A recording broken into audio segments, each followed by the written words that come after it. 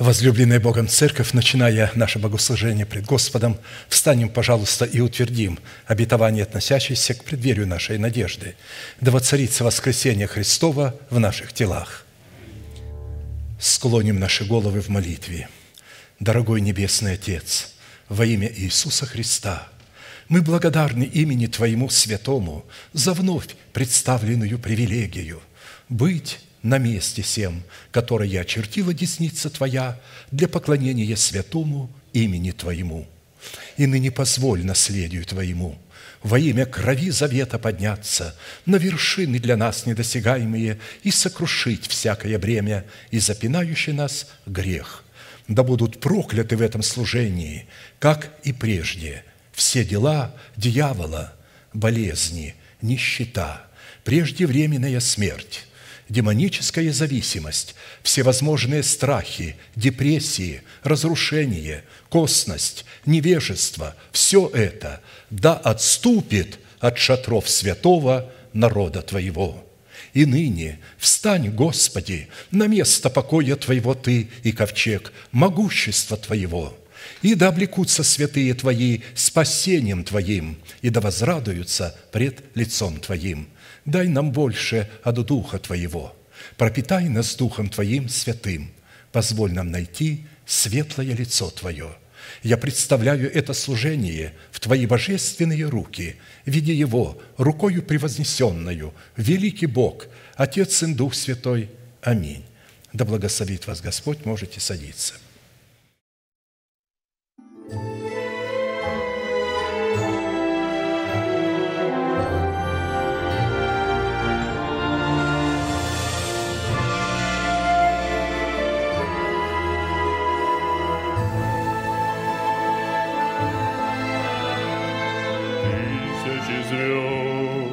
Для Тебя зажигаются, Господи, тысячи слов для Тебя, как молитва звучат. В храме Твоем оживают сердца наши, Господи, и от земли на Тебя устремляем свой взгляд. Верую, верую, Господи, верую на все времена. Силою Бога воскресшего нам вера дана. Верую, верую, Господи, верую на все времена. И в этой жизни и будущей надежда одна. Мы обращаемся к чистому небу с молитвами. Просим Тебя, Ты услышь и ответь, Боже наш, и сохрани в этой жизни, Господь, Ты нас в истине, благословляя наш путь от земли к небесам. Верую, верую, Господи, верую на все времена. Силою Бога воскресшего нам вера дана. Верую, верую, Господи, верую на все времена.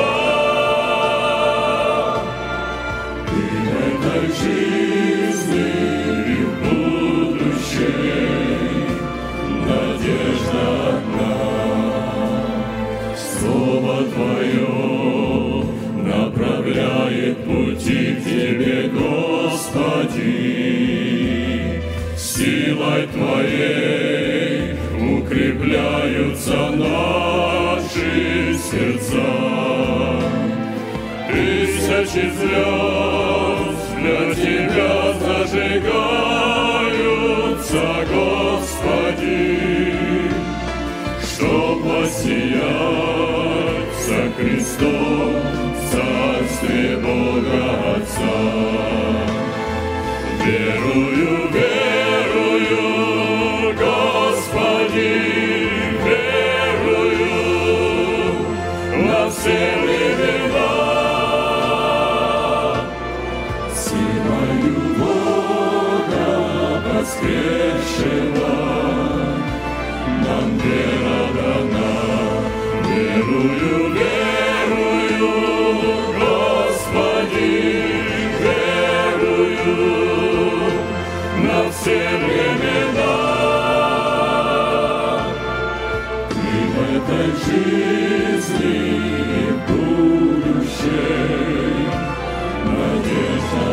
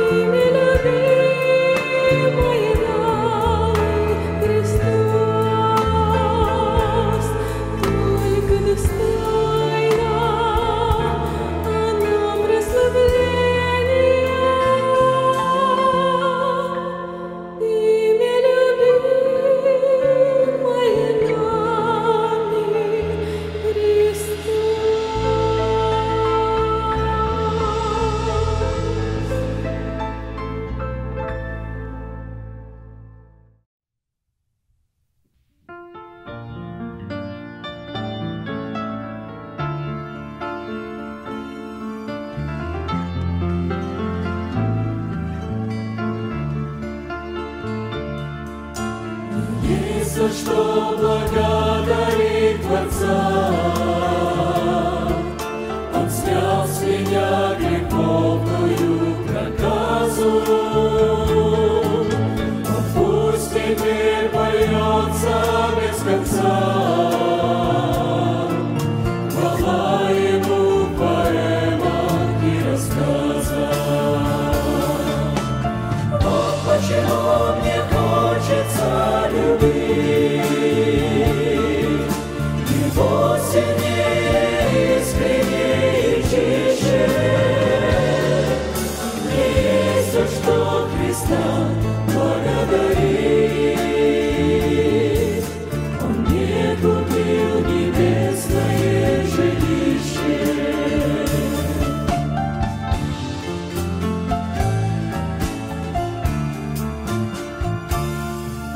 Душа Христу взывать не устает, где падала прощения, просила. Ведь Он в беде мне руку подает, и Он один прибежище и сила. Вот почему мне хочется любить Его сильнее, искреннее и чище. Мне есть за что Христа благодарить. Он мне купил небесное жилище.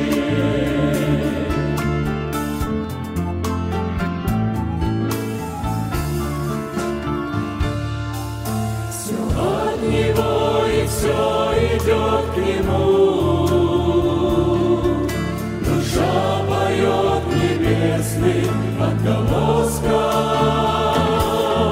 Придет тот день, я ноги обниму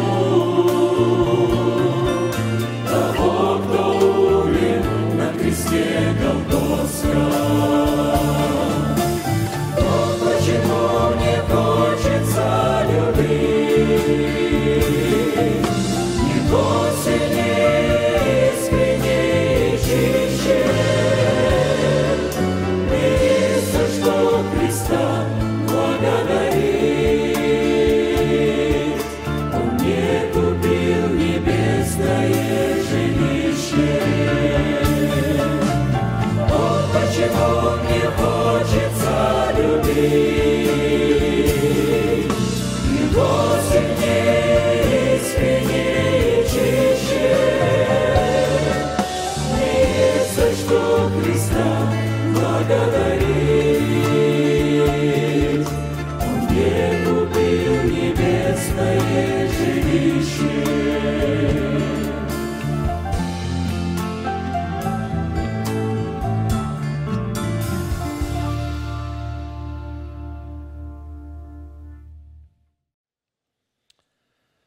В этом мире все In this world, everything призрачно, временно. is temporary, Все скоро канет в and бездну.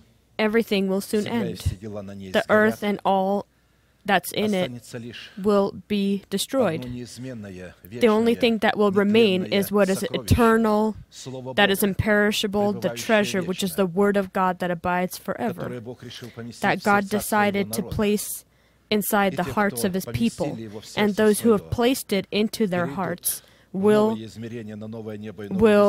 go to the new heaven, beyond the new heaven, new earth, and we worshiping the Lord today, serving Him, have prepared our hearts, as I trust, to study our treasure, our joy, our gladness in Jesus Christ, that He has placed into His Word.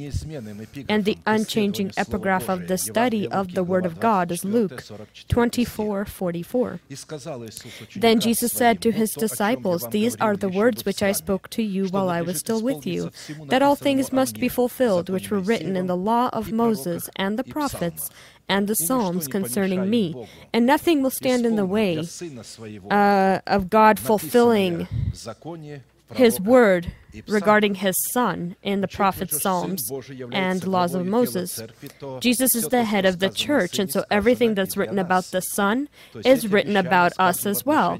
These promises are spoken towards every individual person that has in his heart the teaching of Christ that came in the flesh. And so, for us as partakers of the body of Christ to share with Christ the fulfillment of all that is written about him in Scripture, we shall continue our study of our collaboration with the Holy Spirit and what is necessary to be done from our side so that we can receive the right to the power to put off our former way of life so we can put on the new way or form of life. Because only people who are garmented into this new form of life will be raptured to meet with the Lord in the air. Ephesians 4:22 through 24. That you put off concerning your former conduct the old man, which grows corrupt according to the deceitful lusts, and be renewed in the spirit of your mind, and that you put on the new man, which was created according to God in true righteousness and holiness. Here it's talking about righteousness and holiness, and holiness is what separates God from everything else. And to fulfill these commands, we know we need to utilize three charging and fundamental verbs: to put off, be renewed, and put on.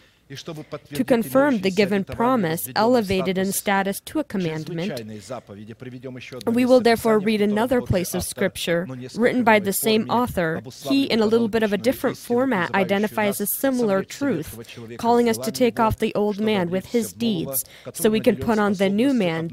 The new man is given the ability to be renewed in knowledge according to the image of him who created him. Colossians 3:8 through 11.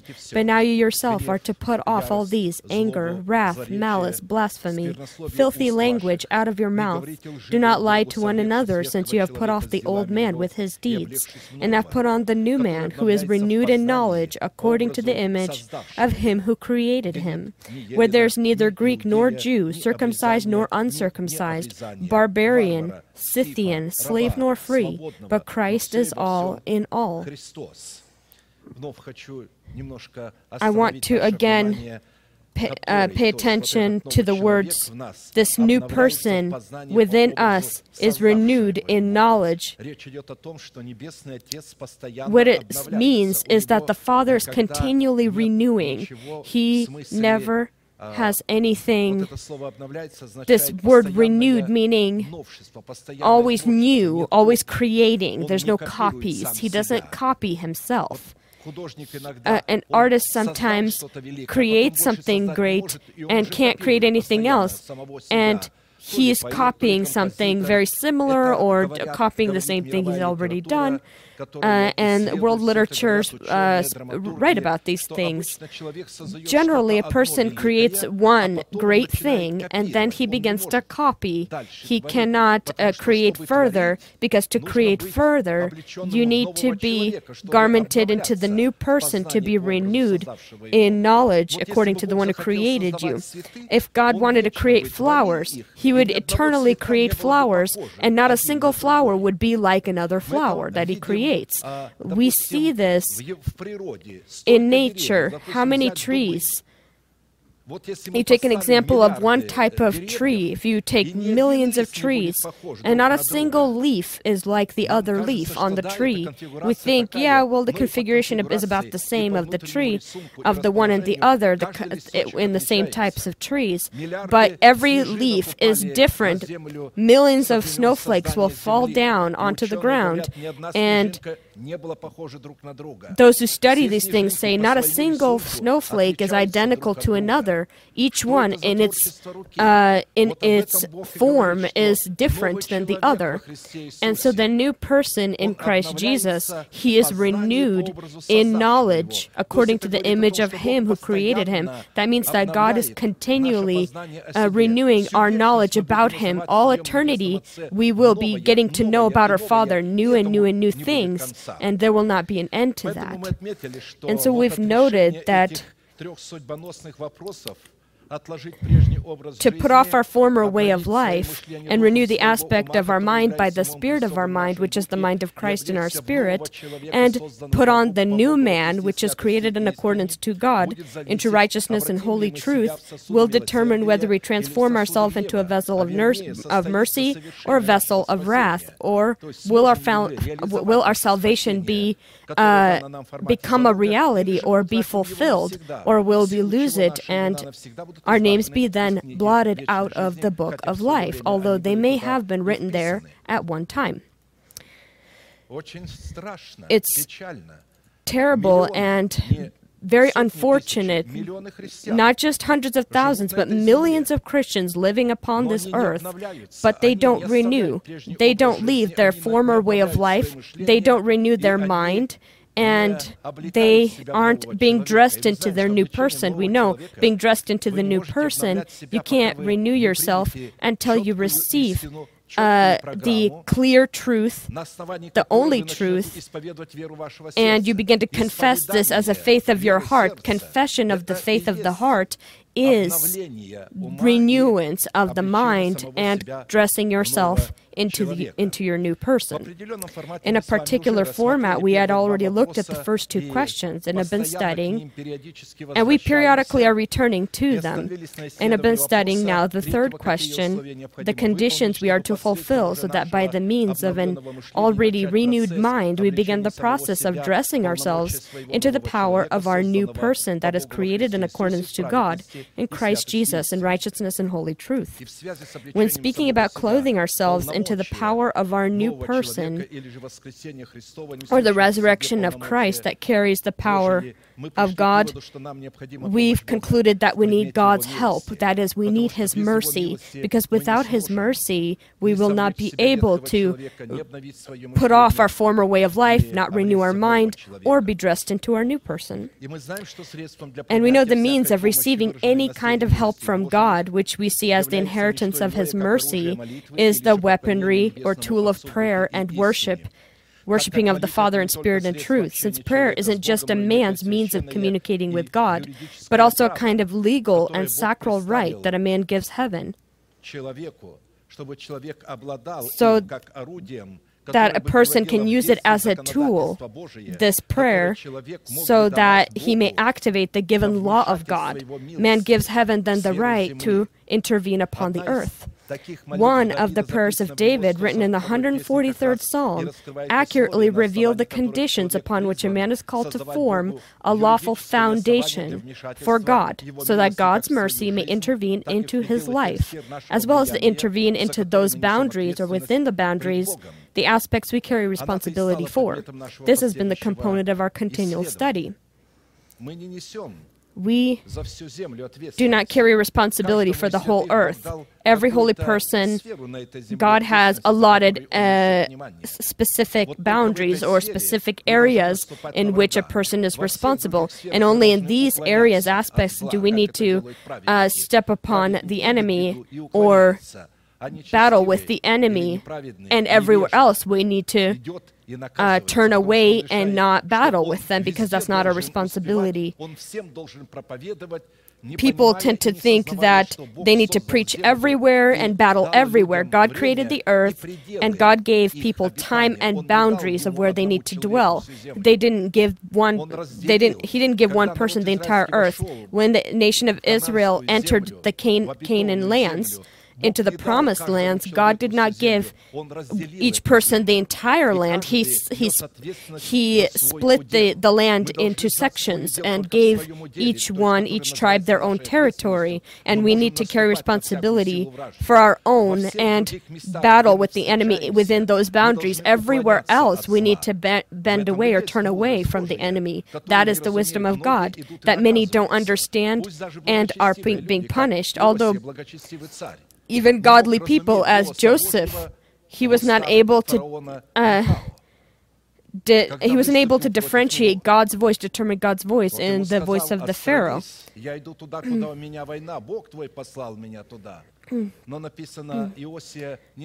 Hosea did not listen to the to the king and was destroyed.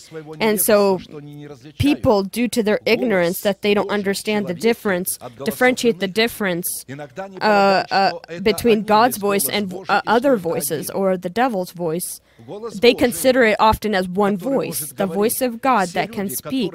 All people who are connected to the Spirit, God gave one person, and the Spirit of one is connected to another, and every person will have the voice of God within that place. And but if someone thinks that he is the only voice of God, this is dangerous. This is dangerous when the one that waters the plant considers himself as the planter. Jesus is the head, and when he constructs a church with his body, within his body, he places a head. In the body, there's a head and there's a system also. And in the system, they all obey one head, but all the rest of the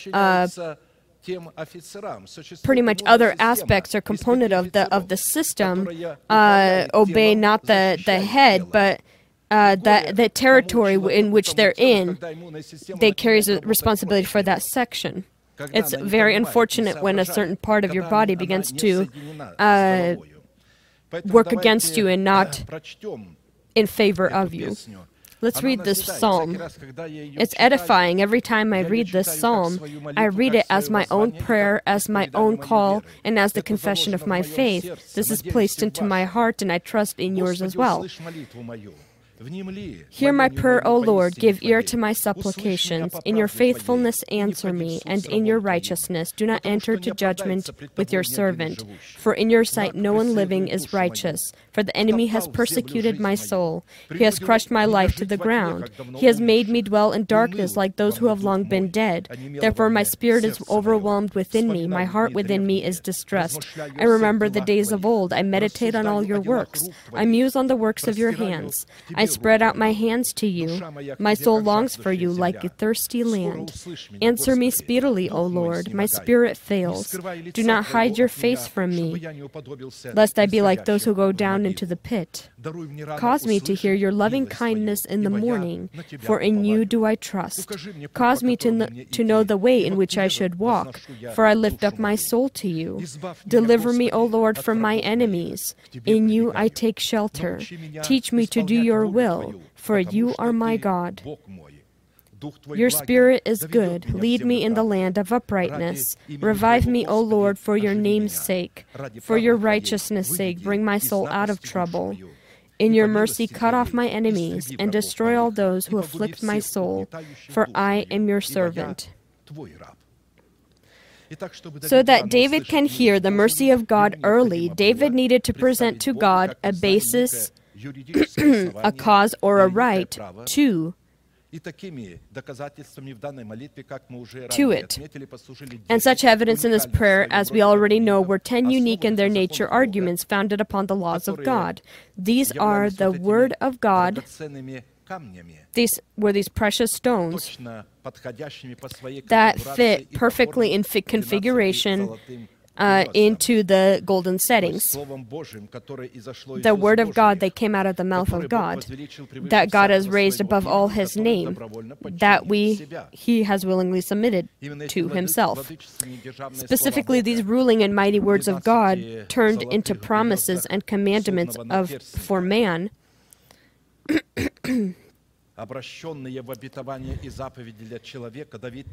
David presented to God as the consistency of his own heart, saying to God, "Hear me.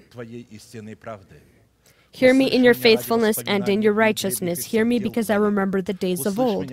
I meditate on all your works. Hear me because I spread out my hands to you. Hear me, for in you do I trust. Hear me because I lift up my soul to you. Hear me because I take shelter in you. Hear me, for you are my God. Hear me for your name's sake. Hear me for your righteousness' sake. And hear me, for I am your servant."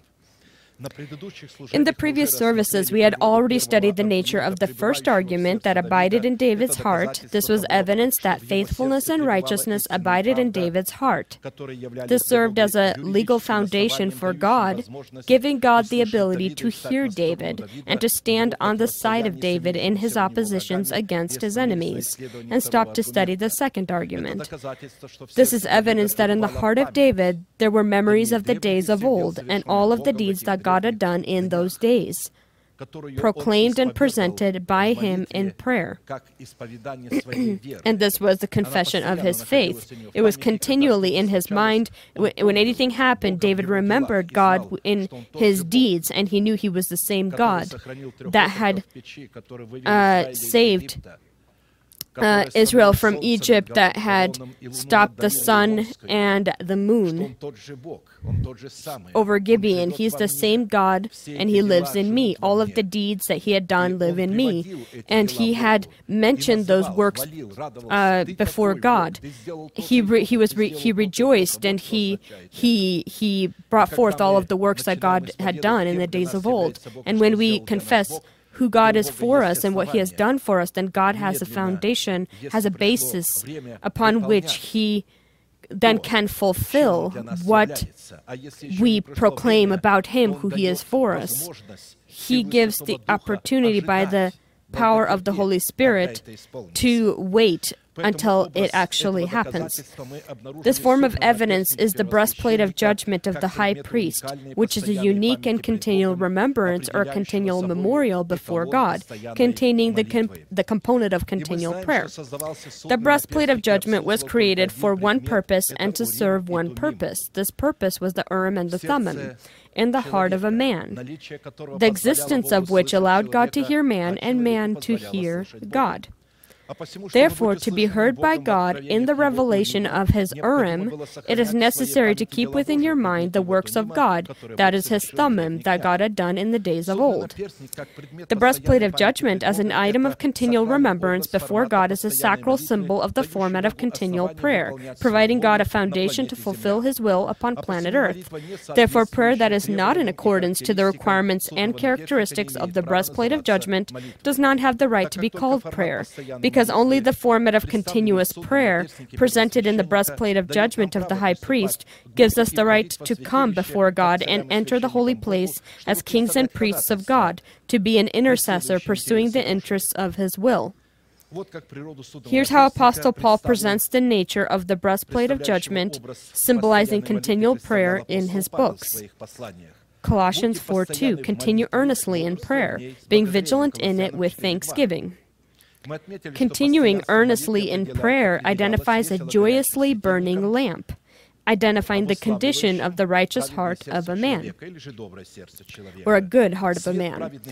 The light of the righteous rejoices, but the lamp of the wicked will be put out. Proverbs 13:9.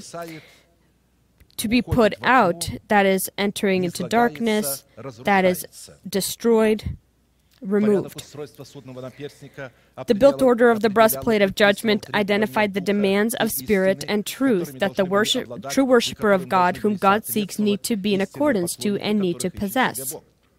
John 4:23-24. But the hour is coming, and now is, when the true worshippers will worship the Father in spirit and in truth. For the Father is seeking such to worship him. God is spirit, and those who worship him must worship in spirit and in truth. Breaking or interfering the order of building the breastplate of judgment, identifying the state and nature of a worshiper of God, the breastplate of judgment loses its nature and its purpose. Worshipping the Father in spirit and in truth includes not peddling with the truth when pursuing the goals that God has placed in Scripture, as people have done in all times and many do today, because of their stiff neck and to benefit their greed and their hypocrisy.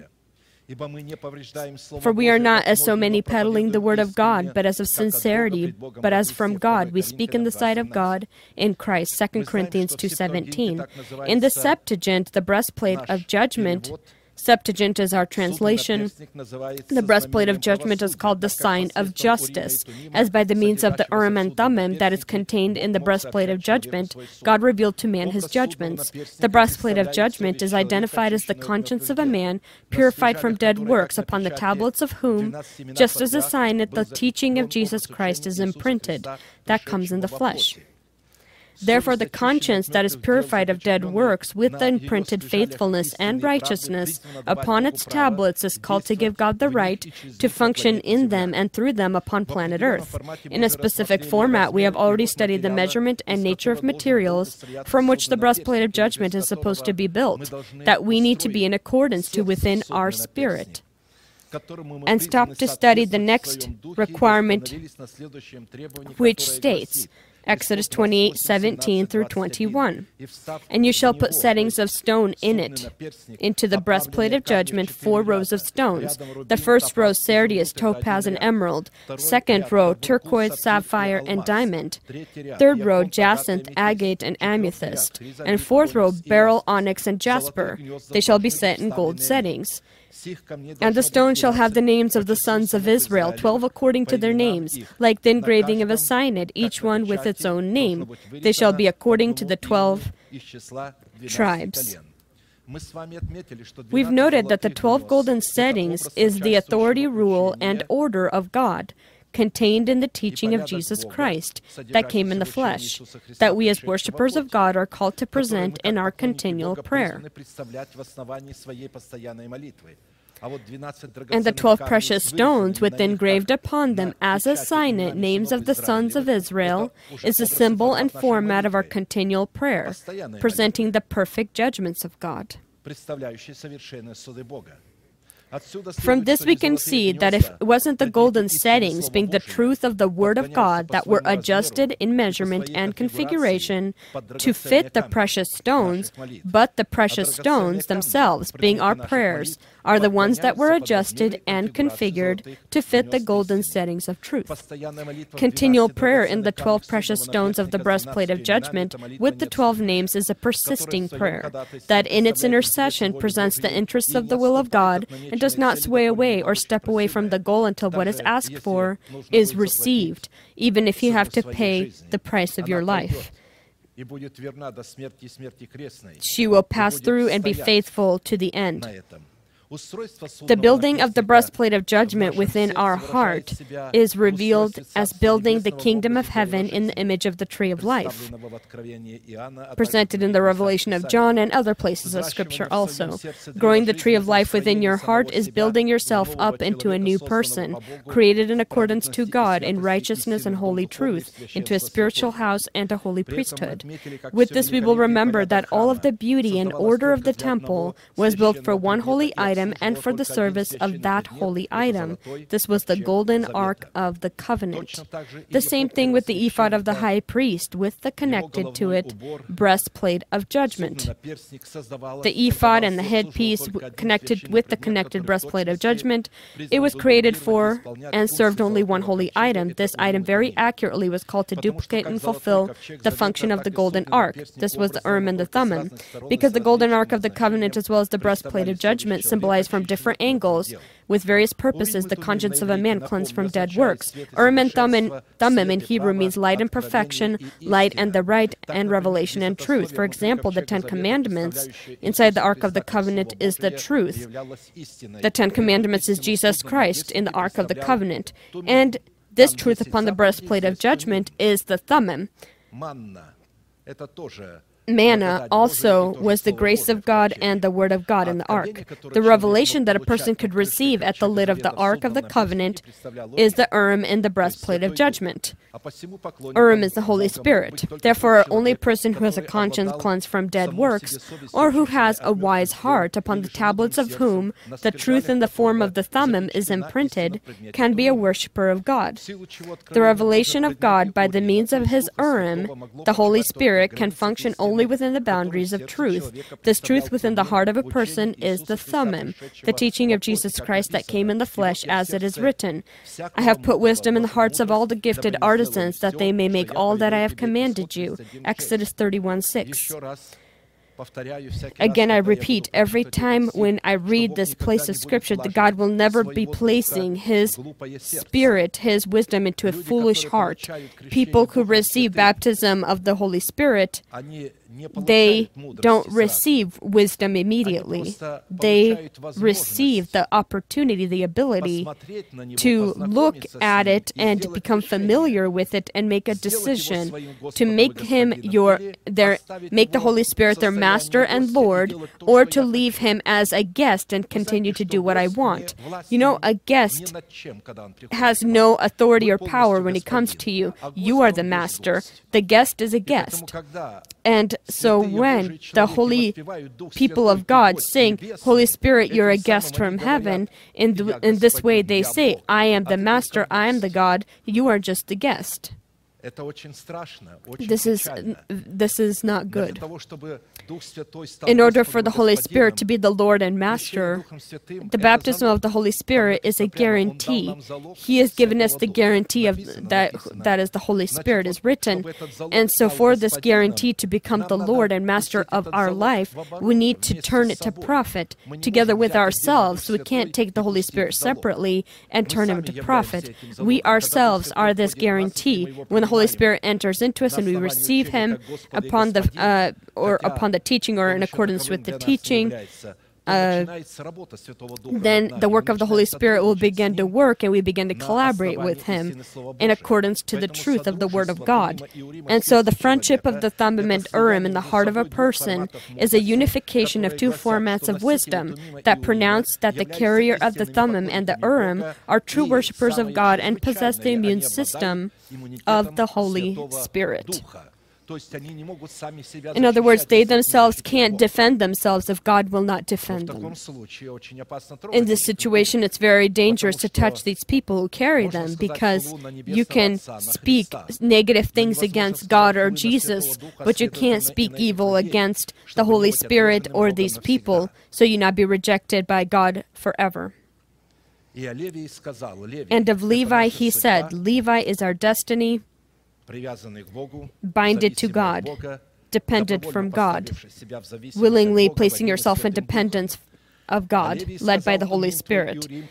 And of Levi he said, let your Thummim and your Urim be with your Holy One, whom you tested at Massah and with whom you contended at the waters of Meribah, who says of his father and mother, I have not seen them, nor did he acknowledge his brothers, or know his own children. In the original it says he does not follow after his children. He places the rules of how they should live, and not they who place the rules of how parents should live. Today, in the house of Christian people, children place the laws or implement the laws of how parents are to behave, and this is very unfortunate. This is a catastrophe for the parents and the children as well.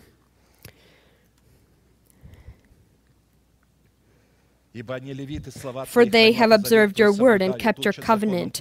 They shall teach Jacob your judgments and Israel your law. They shall put incense before you and a whole burnt sacrifice on your altar. And so incense, that means they are upon this altar a fragrance and a sweet aroma to God. That for one is a foul odor and for the other a living odor.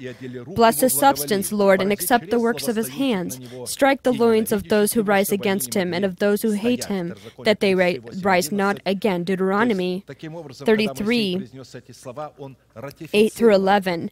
So when Moses spoke these words, he confirmed these words. After they were confirmed, they pretty much obtained power. And so anybody who speaks against those who carry the Urim and Thummim will be destroyed. In a specific format, we have already looked at 5 qualities of a warrior in prayer in the first 5 precious stones of the breastplate of judgment, by which God was able to continuously reveal His will upon planet Earth, and stop to study the 6th quality and the precious diamond stone.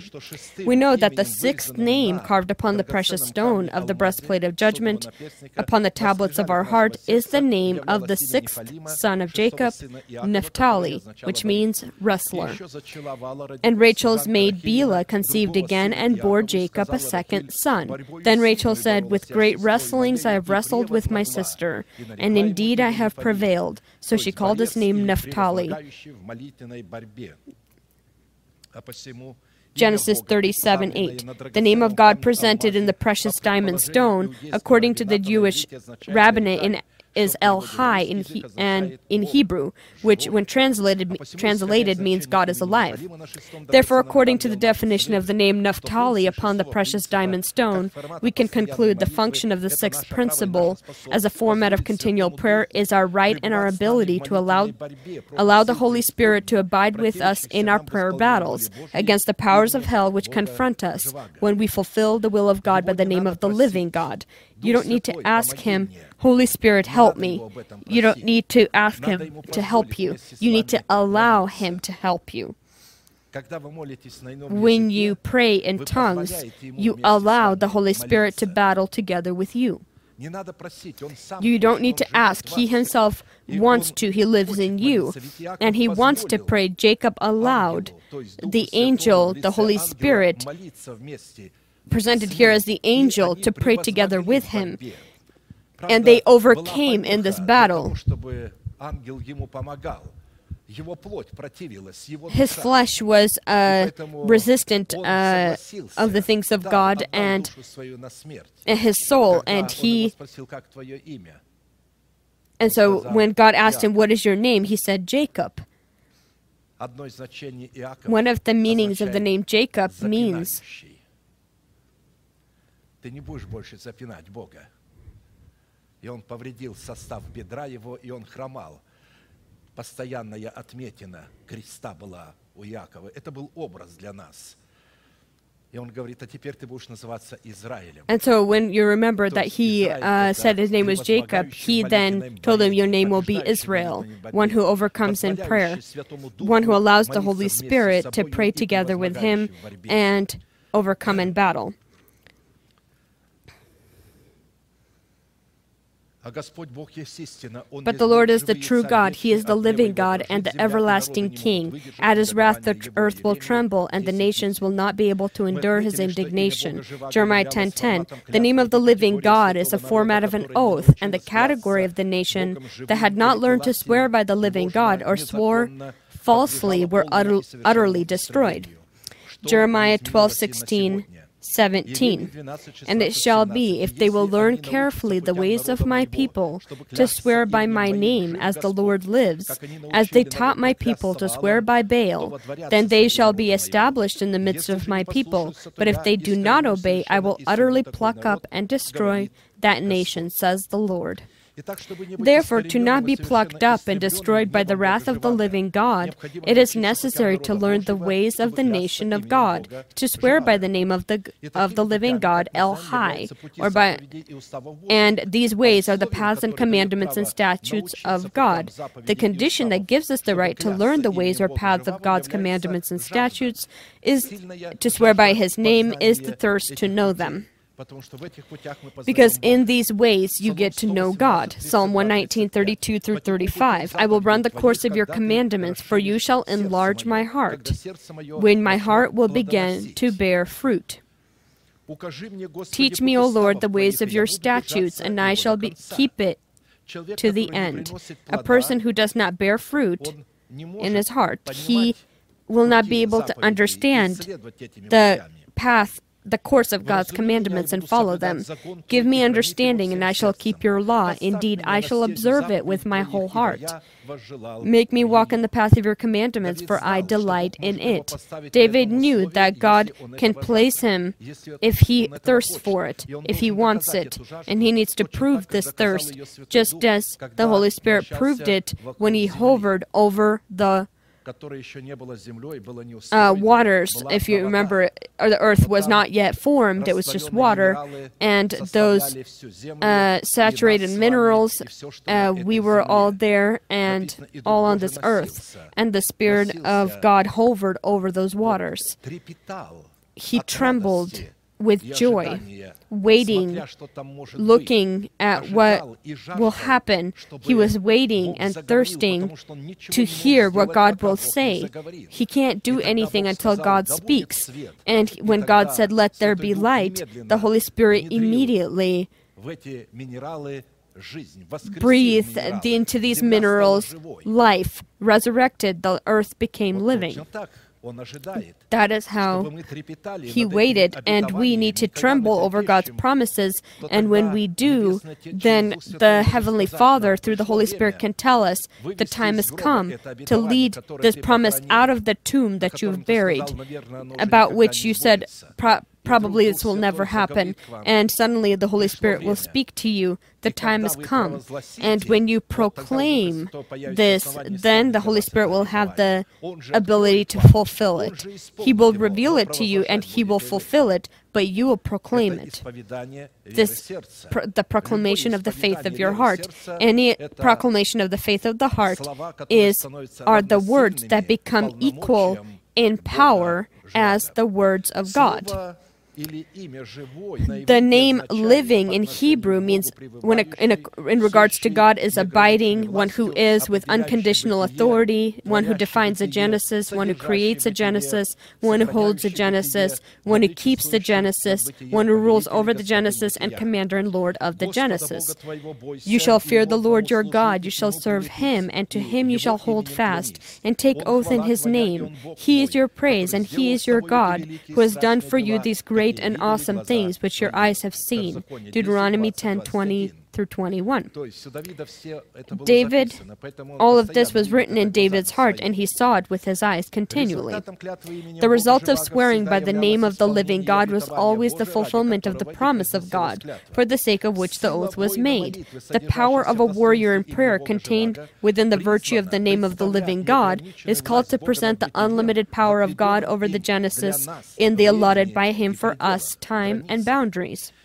Therefore, it is necessary for us to determine what goals God has in His intentions when He urges and calls His children to become warriors in prayer. Also, in what way and upon what conditions is God able and desires to give man the right to become a warrior in prayer, so that man may present the interests of God and implement or actualize his inheritance in God.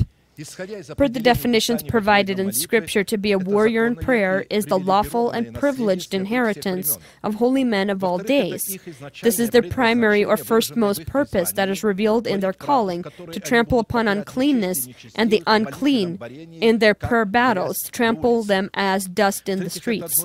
This is one of the greatest positions that is gifted by God to man, in which a person becomes a king and a priest to God and is seen by God as a brilliant diamond stone with the name of Naphtali. Not being a king and a priest to God, in the virtues of which a person receives the unique ability and right to reign with his informational organ over his emotional organ. That is, with his mind over his emotional organ, that is, his feelings. It is impossible, not being a king and a priest, it is impossible to be and remain a warrior in prayer. We may feel things, but you don't need to be afraid. You need to communicate with your soul, just like David did. Why do you doubt? I still will trust upon the name of God. The Lord is living, before whom I stand. I shall trust upon my God. Be strong. And so when you begin to communicate with yourself in such a way, God will allow something to be taken from you, and you will be tested whether you truly have this trust upon God or not.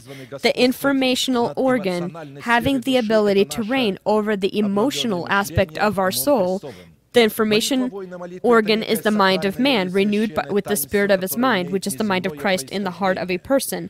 The prayer of a warrior in prayer is a sacral or holy mystery that has an unearthly genesis. By its nature, the genesis of prayer, as well as the genesis of God, does not have the beginning and does not have an end. Prayer is the language of God, identifying the essence of God and identifying the word and genesis of God. Prayer has always been a mystery of God, as it has always existed in His presence. The Holy Spirit and the Son of God communicate with their Father, their Heavenly Father, by the means of this language of prayer. Because He, as the golden scepter of favor that He stretches forth to the one that seeks His face in performing His will. If the Holy Spirit wanted to fulfill His will, He wanted the Father to speak His will to sound it, because he penetrated the thoughts and he knew the thoughts of the Father, and he was trembling with joy of what can happen, and he waited and he greatly desired to activate the Heavenly Father to this. And he said, "Let there be light," and the Holy Spirit resurrected the planet Earth. And it became living. All the planets that are around us and stars are dead materials. Our Earth, you can't say it's dead, it is living, and it bears life. And not a single other planet, if you bring the Earth or the soil from those places, they're not living, because minerals are life and they give life to organic matter, to organic things.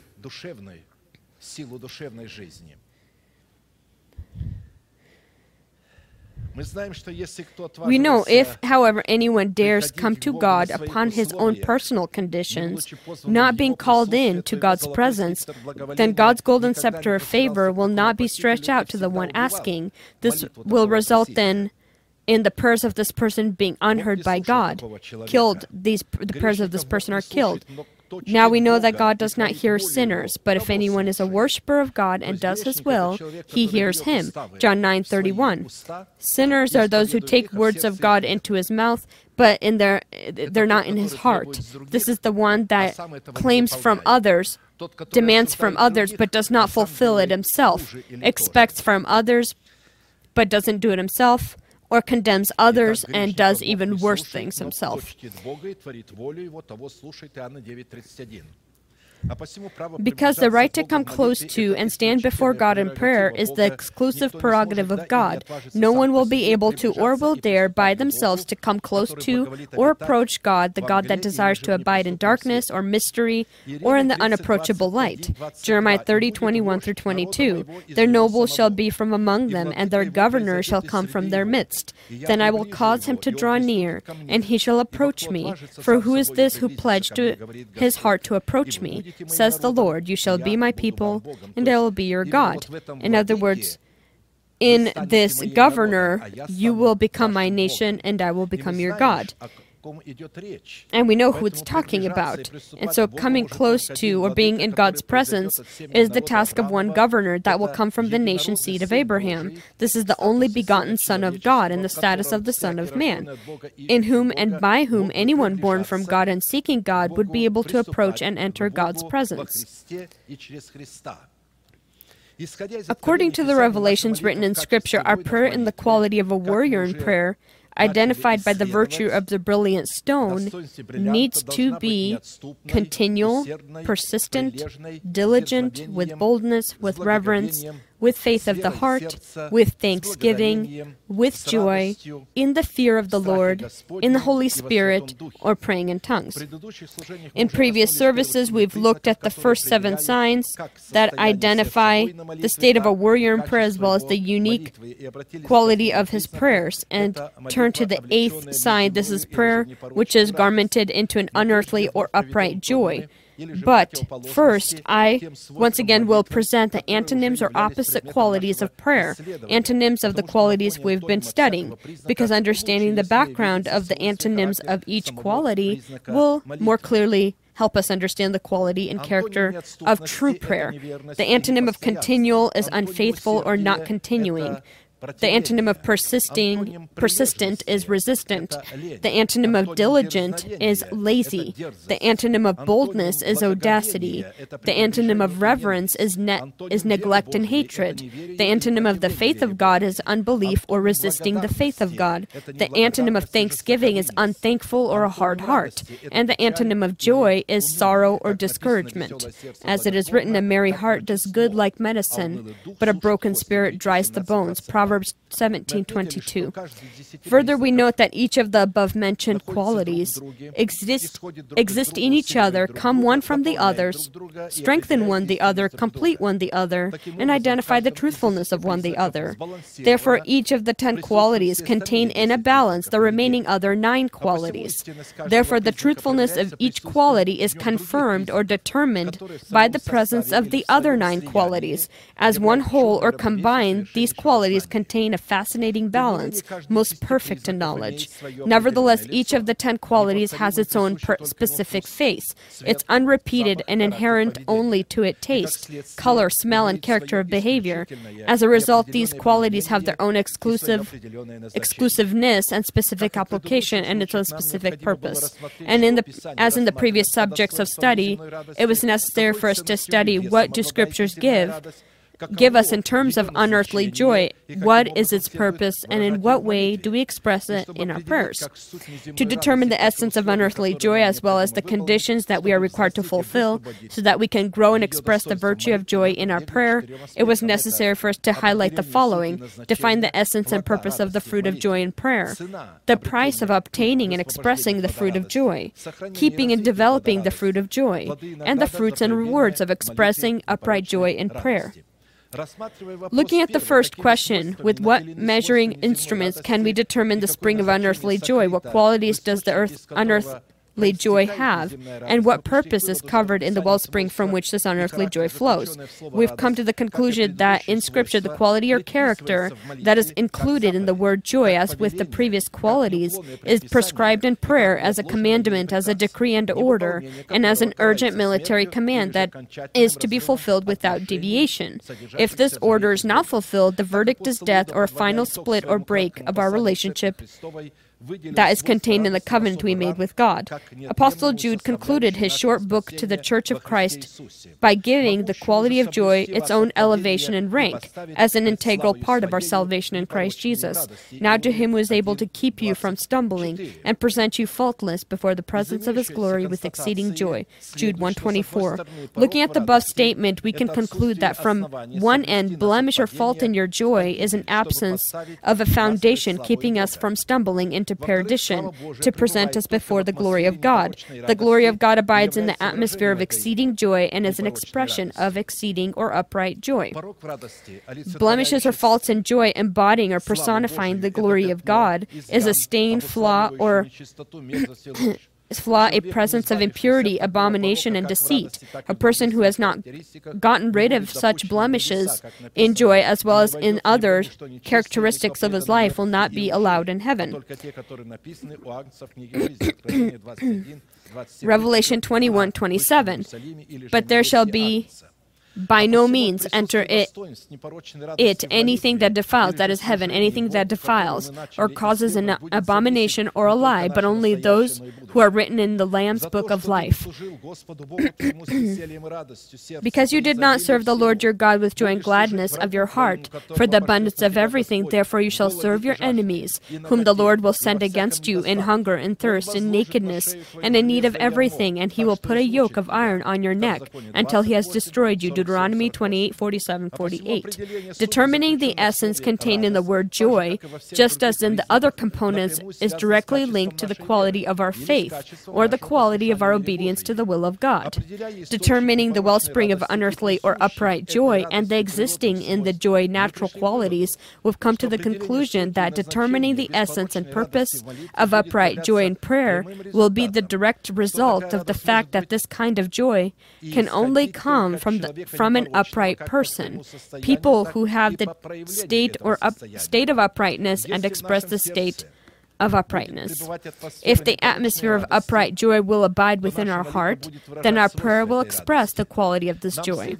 We need to differentiate earthly or regular joy from joy that is supernatural, that has its distinctive roots in God, its distinctive wellspring in God, and its distinctive genesis in God.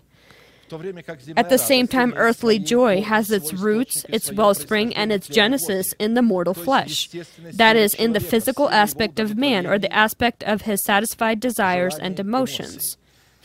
From one side, these two are diametrically opposite qualities, one from the other, and the understanding of joy in its beginning as well as in its expression. And from the other side, these two are mutually exclusive, one from the other, warring one with the other program qualities, planted within the heart of a man in the format of a seed. And since the heart of a man is a programmable system, the nature of joy to which man gives his consideration dresses him and rules in his essence. And if we give consideration to earthly joy, then it from one side will be the means we measure our relationship with God, and from the other side will be suppressing and oppressing unearthly joy.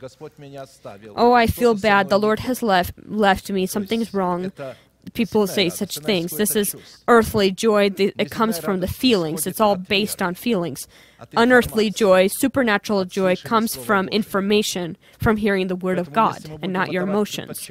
And so if we will consider the joy that comes from above, then it also will be the means by which we measure our relationship with God.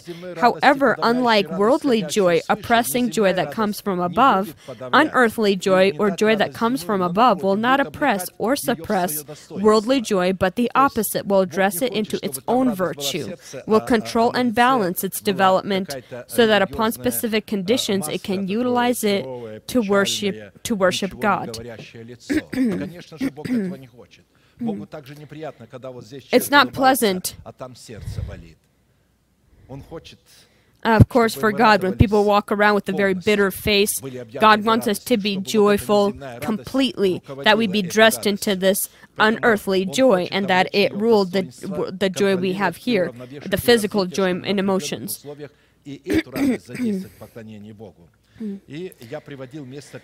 I brought forth an example. The 70 returned with joy, saying, Lord, even the demons are subject to us in your name. This was joy that was in their emotions, in their body. And Jesus stopped them. He didn't tell them to not rejoice, but he took the joy that they had and he redirected it. See what he says. And he said to them, I saw Satan fall like lightning from heaven. He says, don't rejoice because demons obey you. I saw Satan fall like lightning from heaven.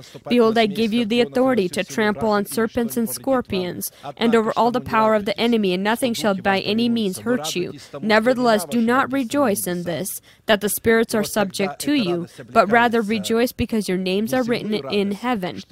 Luke 10:17 through 20.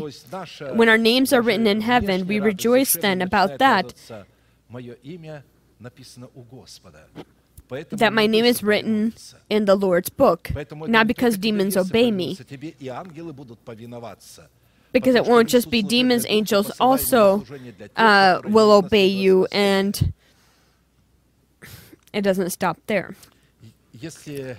If you paid attention, Jesus did not begin to suppress and oppress the worldly joy of his disciples, but just changed the goals or redirected the direction of their joy to that goal that is the object of true upright joy.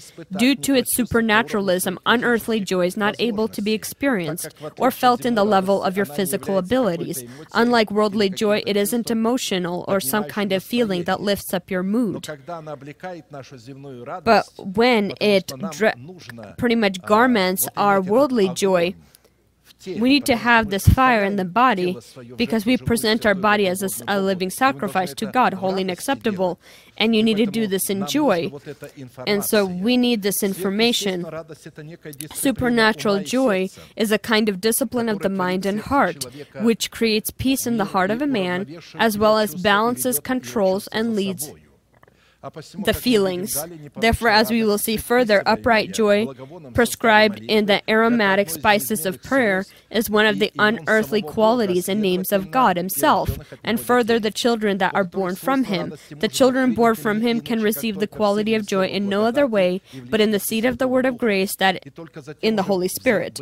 And only after be grown and enabled by the means of the discipline of the will, mind, and heart, directed to continually abide in the word of God and in the Holy Spirit.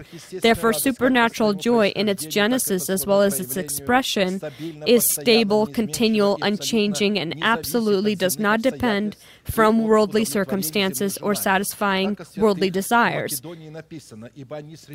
About the holy people in Macedonia, that in their great trials of affliction, the abundance of their joy and their deep poverty abounded in the riches of their liberality. 2 Corinthians 8:2.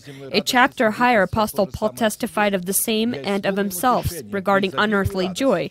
I am filled with comfort. I am exceedingly joyful in all our tribulation. 2 Corinthians 7:4.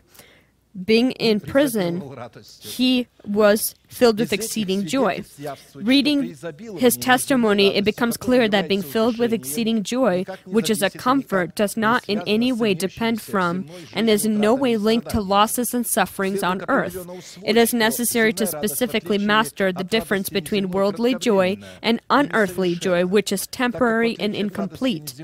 Unlike unearthly or supernatural joy, worldly joy is subject to fluctuation or sudden change. It depends from outer factors and satisfying worldly desires. For example, identifying earthly joy and earthly gladness, the scriptures say that the triumphing of the wicked is short, and the joy of the hypocrite is but for a moment. Job 25. Even in laughter the heart may sorrow, and the end of mirth may be grief. Proverbs 14:13. In regards to men with unclean hearts and hands that filled the church then, as well as today, Apostle Paul states, "Lament and mourn and weep. Let your laughter be turned into mourning, and your joy to gloom." James 4:9. This means that for giving preference to worldly joy over joy that comes from above, and trust upon people who trust upon worldly joy, God will bring these people to justice or judgment. Ecclesiastes 11:9. Rejoice, O young man, in your youth, and let your heart cheer you in the day of your youth. Walk in the way of your heart and in the sight of your eyes, but know that for all these God will bring you into judgment.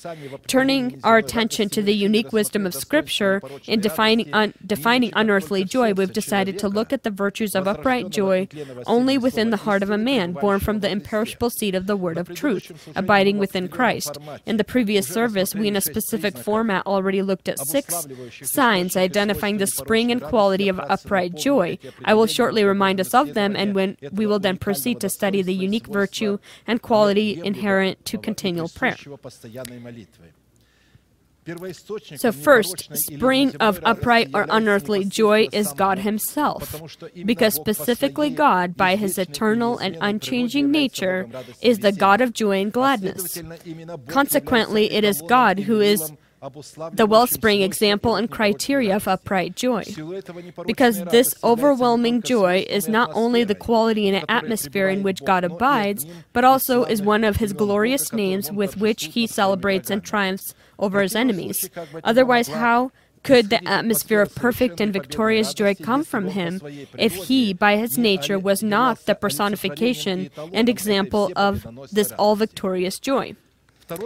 The second component, identifying the wellspring of upright, overwhelming joy in the heart of a man, is the chief cornerstone of our justification, the Lord Jesus placed by God into our heart, into the foundation of creating the heavens and the earth. The third component of identifying the unearthly joy for all the pre-chosen and purpose for salvation is in our hearts the incarnation or embodiment of the Messiah that God has laid as the chief cornerstone of all that is seen and unseen. Fourth component that identifies unearthly joy within our heart identifies her as one of 3 unique virtues, identifying in our heart the kingdom of heaven.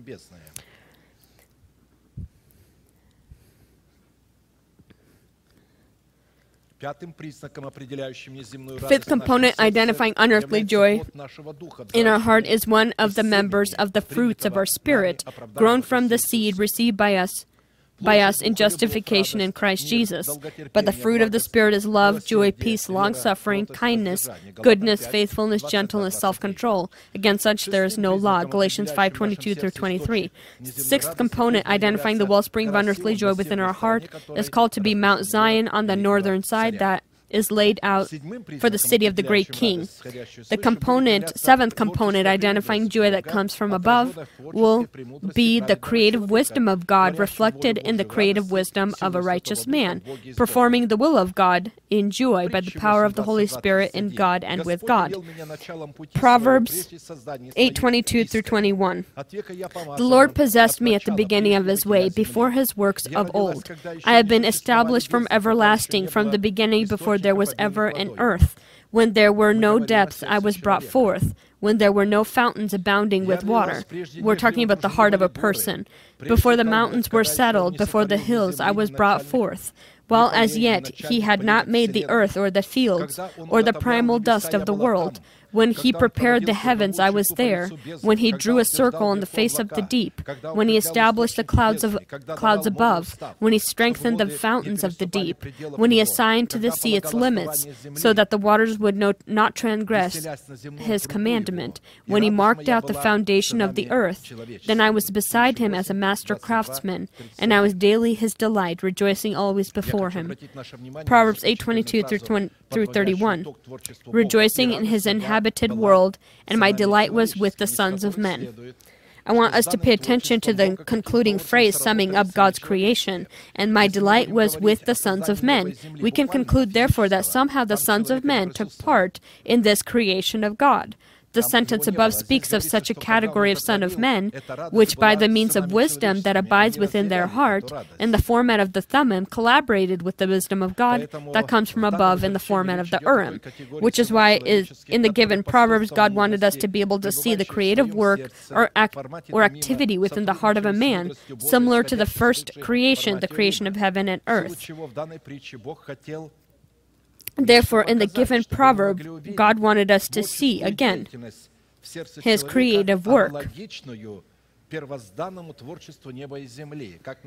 Psalm 126, 5-6, those who sow in tears shall reap in joy. He who continually goes forth weeping, bearing seed for sowing, shall doubtless come again with rejoicing, bringing his sheaves with him. Therefore, in the given proverb, we will be looking at the creation of God with the creation of man, which is only possible only after man has sown himself with tears, dying for his nation, for his house, and his destructive desires. Such a death in Christ Jesus became grounds or a foundation for resurrection in Christ Jesus, in which a person began to dress himself into the resurrection of Christ, that is into his new person, created in accordance to God. Upon practice, this means that God, in his creation, coded into the festive rejoicing of his heart that identified his life in the resurrection of Christ, received grounds to collaborate with the creation of man, coded into the festive rejoicing of his heart that identified in his heart the celebration of life that he obtained in the resurrection of Christ. In this proverb, we see how the joy of God collaborates with the joy of man in his heart. When a person is born from the preached seed of the word of truth, the state or condition of his heart is in one accord with the initial or original condition of heaven and earth, identified as darkness reigning over the depths of the waters. In the beginning, God created the heavens and the earth. The earth was without form and void, and darkness was on the face of the deep, and the Spirit of God was hovering over the face of the waters. Then God said, "Let there be light," and there was light, and God saw the light, that it was good. And God divided the light from the darkness. God called the light day, and the darkness he called night. So the evening and the morning were the first day. Genesis 1:1-5. This is what happens in the heart of a man when he just receives Jesus. We are well familiar with the phrase, "and the Spirit of God was hovering over the face of the waters," meaning trembled from joy and delight or admiration of the thoughts of God that was contained in the depths of the waters, exercised dominion, warmed and focused upon the thoughts of God contained in the depths of the waters, strongly longed for and waited for the time, the revelation that contained thoughts in the depths of the waters, and the word that comes out of the mouth of God to immediately and without deviation fulfill the commandments of the word of God. The phrase "let there be light" means "let there be life," or "let there be the resurrection of life," because the initial light that this place of Scripture is referring to was the initial word of God that came out of the mouth of God. God said, "Let there be light." This was the word. And this word had life, and this life was light for men, or the resurrection of life from the dead. In the beginning was the Word, and the Word was with God, and the Word was God. He was in the beginning with God. All things were made through him, and without him nothing was made that was made. In him was life, and the life was light of men. John 1:1-4. And so life was in him, and this life, the word that is life was in Jesus, and it was light for men. But all things that are exposed are made manifest by the light. For whatever makes manifest is light. Therefore he says, "Awake you who sleep, arise from the dead, and Christ will give you light." Ephesians 5:13-14. When a person is born again, what happens to him? we begin to see, because God in His proverb has shown a similar thing of how the earth, heaven and earth was created. That's how it will be happening inside the heart of a person as well. The book of Proverbs describes the presence of joy because of the wisdom of God during the creation of heaven and earth in the hearts of the Son of Man, that the Son of Man shared, being born from the imperishable seed of the word of truth, in whom the atmosphere of joy, creating the heavens and the earth, filled, clothed, and overfilled their hearts with the light of life, the resurrection of Christ.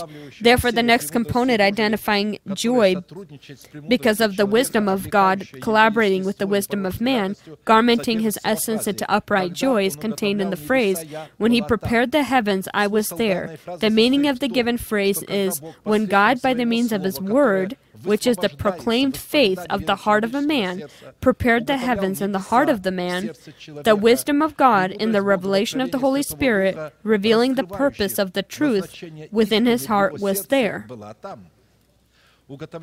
Preparing the heavens in the heart of a man is preparing the heavenly hosts in the firmament of the heavens, the role of the sun, moon, and stars, called to direct the day and night, and divide or differentiate the light from the darkness.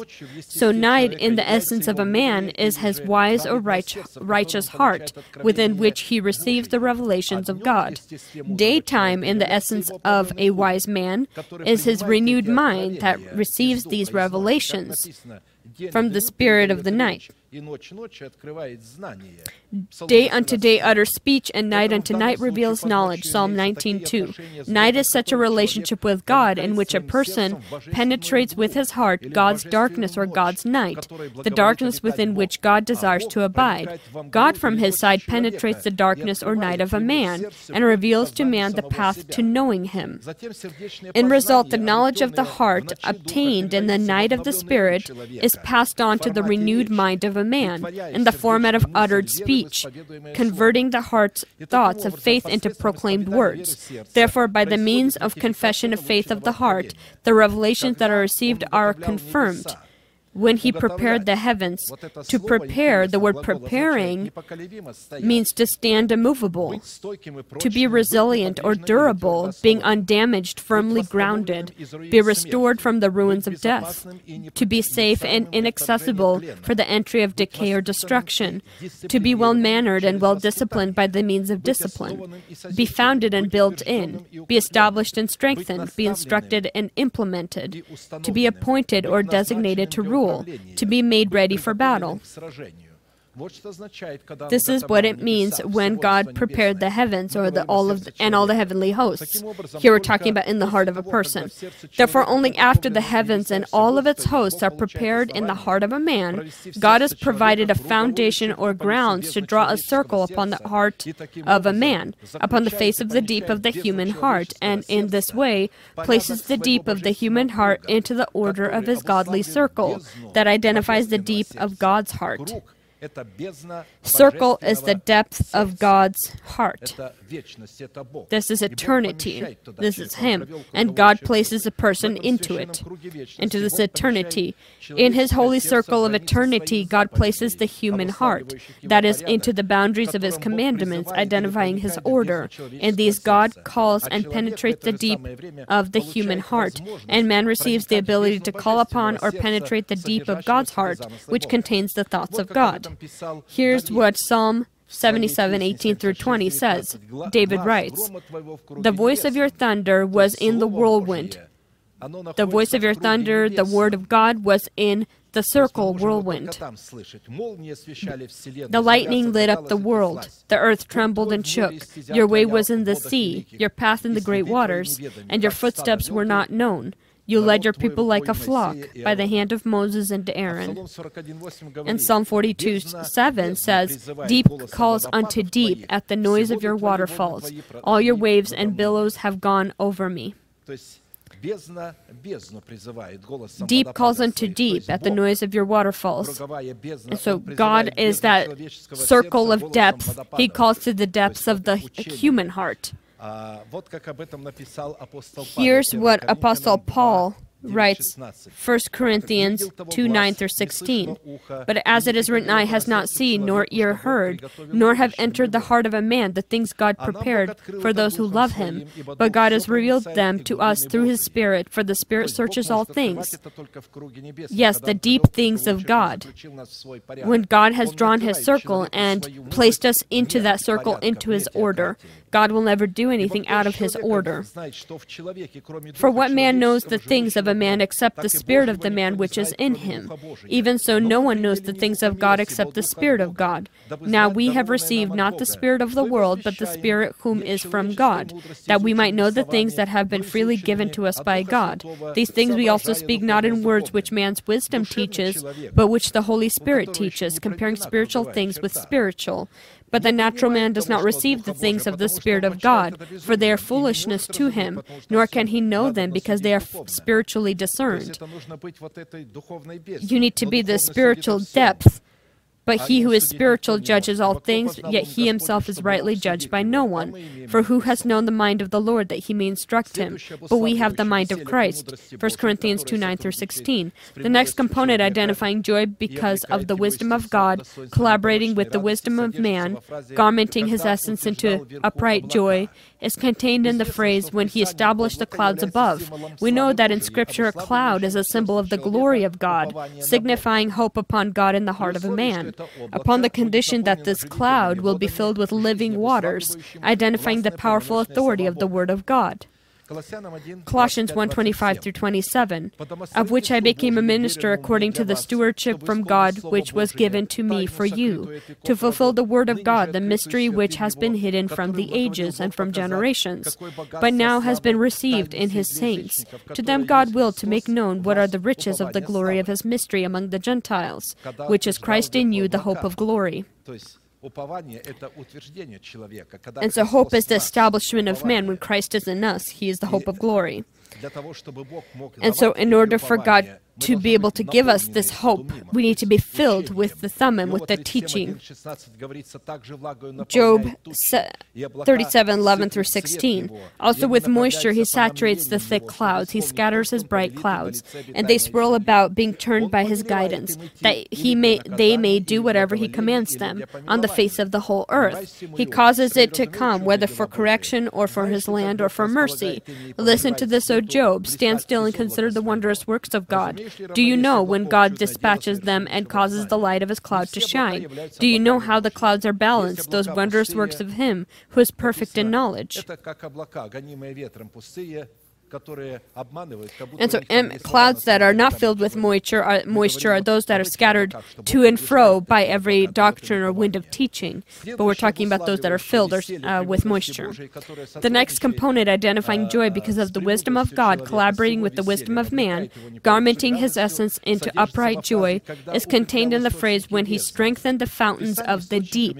In Scripture, the fountains of the deep in the heart of a man are the fountains or springs of life, revealing the two-way path upon which God responds with His thanksgiving to the thanksgiving of man. Keep your heart with all diligence, for out of it spring the issues of life. Proverbs 4:23. Here, it's talking about the springs of life. In the original, it says these are springs of the depth, or of the deep. The deep are waters that has no bottom or has no end. To strengthen the fountains of the deep in the heart of a man means to strengthen the position of righteousness by the confessions of the faith of the heart, confessing who God is to us and what God has done for us. This is what it means. He can't strengthen the fountains of the deep until we proclaim it. Therefore strengthen the hands which hang down, and the feeble knee, and make straight paths for your feet, so that what is lame may not be dislocated, but rather be healed. Hebrews 12:12-13. Zechariah 8:9-12. Thus says the Lord of hosts, let your hands be strong, you who have been hearing in these days those words by the mouth of the prophets, who have spoken the day of the foundation was laid. For the for the house of the Lord of hosts, that the temple might be built. For before these days there were no wages for man, nor any hire for beast. There was no peace from the enemy for whoever went out or came in. For I sent all men, everyone against his neighbor. But now I will not treat the remnant of his people as in former days, says the Lord of hosts. The remnant is the tithe, 10%. For the seed shall be prosperous, the vine shall give its fruit, the ground shall give her increase, and the heaven shall give their due. I will cause the remnant of his people to possess all things.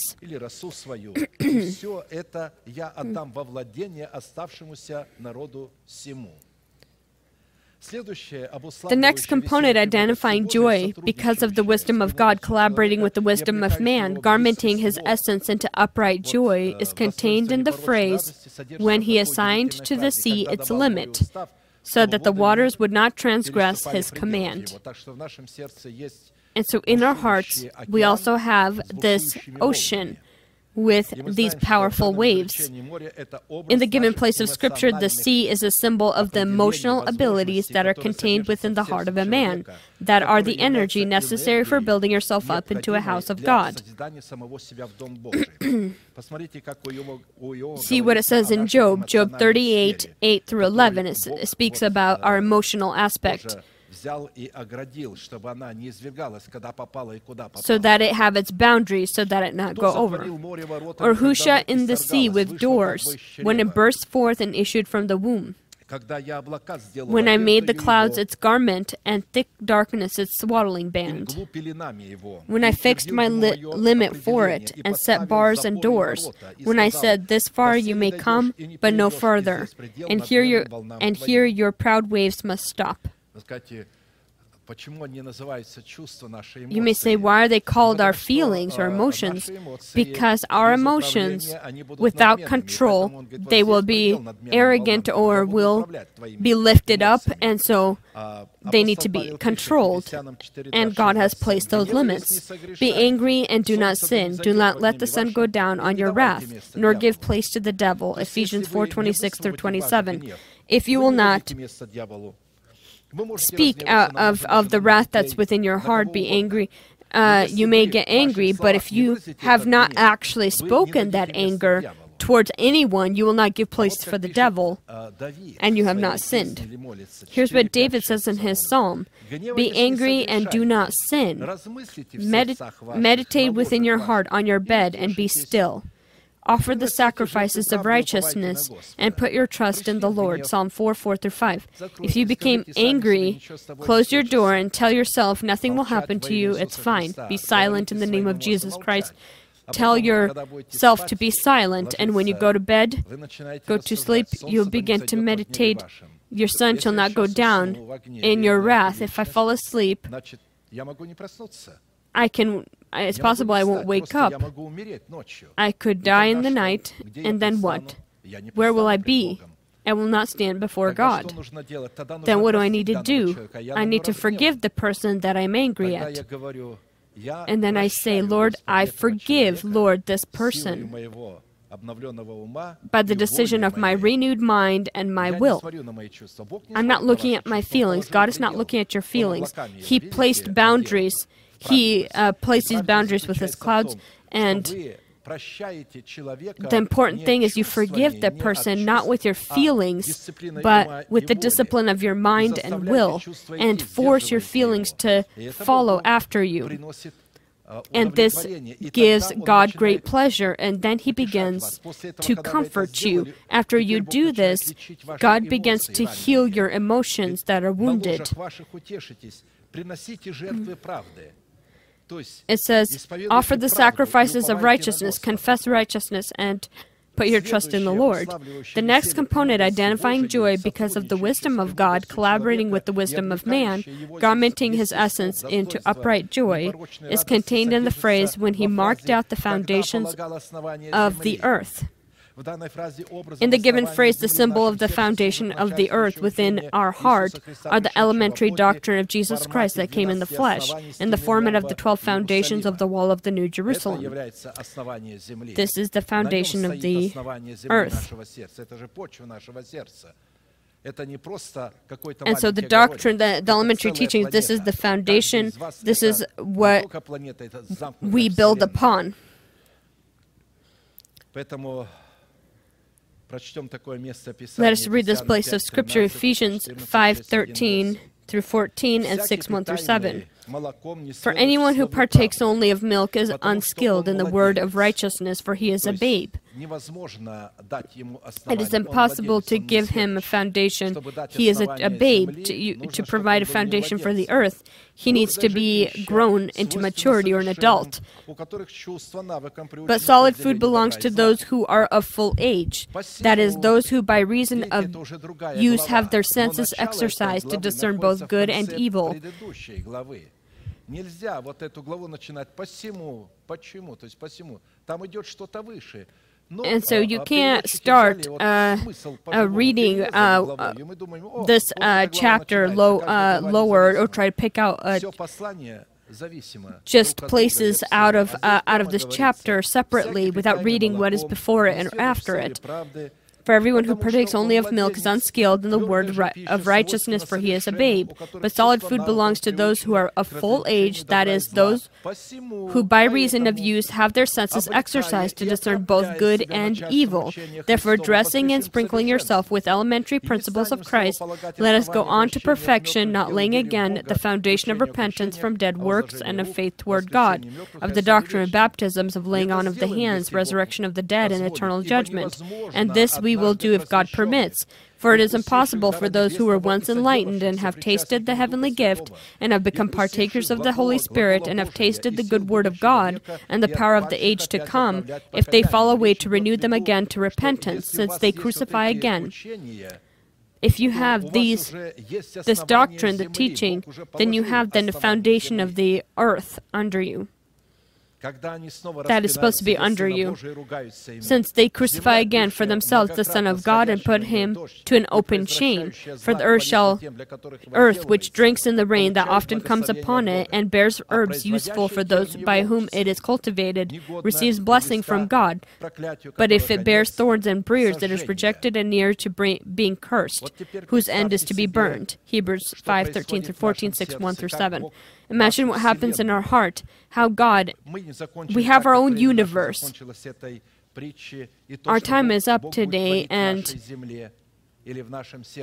what we see, what God does within our heart, because the wisdom of God, and so he drew the circle, and his joy was with the Son of Man. In this proverb, you can meditate about it further, and we'll be studying it in more depth, how God reveals these beautiful images to us, how he collaborates with man. If a man does not collaborate with God, God will not be able to do anything. If a person will not tremble as the Holy Spirit did, who hovered over the waters and waited, when we receive the word that we don't understand, what do we need to do? We need to tremble with joy. Lord, what did you mean when you said this? And when you begin to meditate, God will reveal to you the meanings. Possibly in the next service or in 2-3 services, God will reveal this mystery to you. And as soon as it is revealed, you will confess it. And when you confess it, then in your heart, something will happen that happened with the heavens and the earth. God will build you into a beautiful planet in which he will live and abide. Our time is up. Let us bend our knees, or however who is comfortable, and we will pray and thank God that he in joy performs work in us and we collaborate with him in joy to build ourselves up into a holy house and a royal priesthood. Heavenly Father, in the name of Jesus Christ, I again and again worship with your nation upon this place that you have appointed for the worshiping of your name. We thank you that you elevate the qualities of your joy and reveal them to us. You are the one that continually has gladness and joy within his heart, because you have no reason to be sorrowful or to be saddened, because everything you said you can fulfill. If a person will allow you to, you will fulfill your word that you have said, and that this person has placed into his heart, that he has allowed to be received into his heart. And if your children will keep your word, it will be long-suffering and wait for its fulfillment, then you have enough power to fulfill it. And it is important how much time passes. You're not dependent from age or sickness. You're not dependent from the years a person has lived. You're dependent on your word that you have placed over yourself and have become a servant to. And so you will fulfill the word that you say, and you can fulfill it and desire to fulfill it.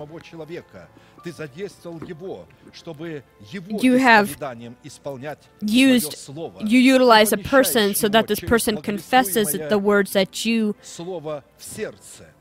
are in his heart, that he has received, and the person is then called by you to confess the words that are in his heart, and you begin to work and send your Holy Spirit and millions of angels to fulfill those promises, and not hell with all of its power, or the world, or our sinful nature that we have crucified in Jesus Christ. By the cross of the Lord Jesus, will be able to confront or do anything.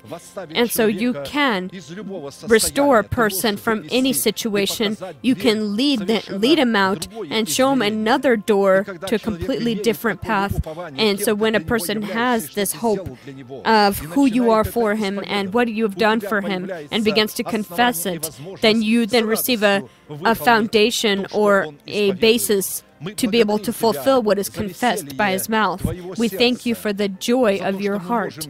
We thank you that we can, with the joy and gladness of our heart, rejoice of what you're doing within our heart. May your greatness and laws be blessed that you have placed into our heart, so that we would be able to control our feelings, so that there would be boundaries for our feelings, that they not come out of those boundaries, so that we can, with our informational organ, rule over our emotional aspect. We worship before you upon this holy place, our great God, Son, and Holy Spirit. Amen.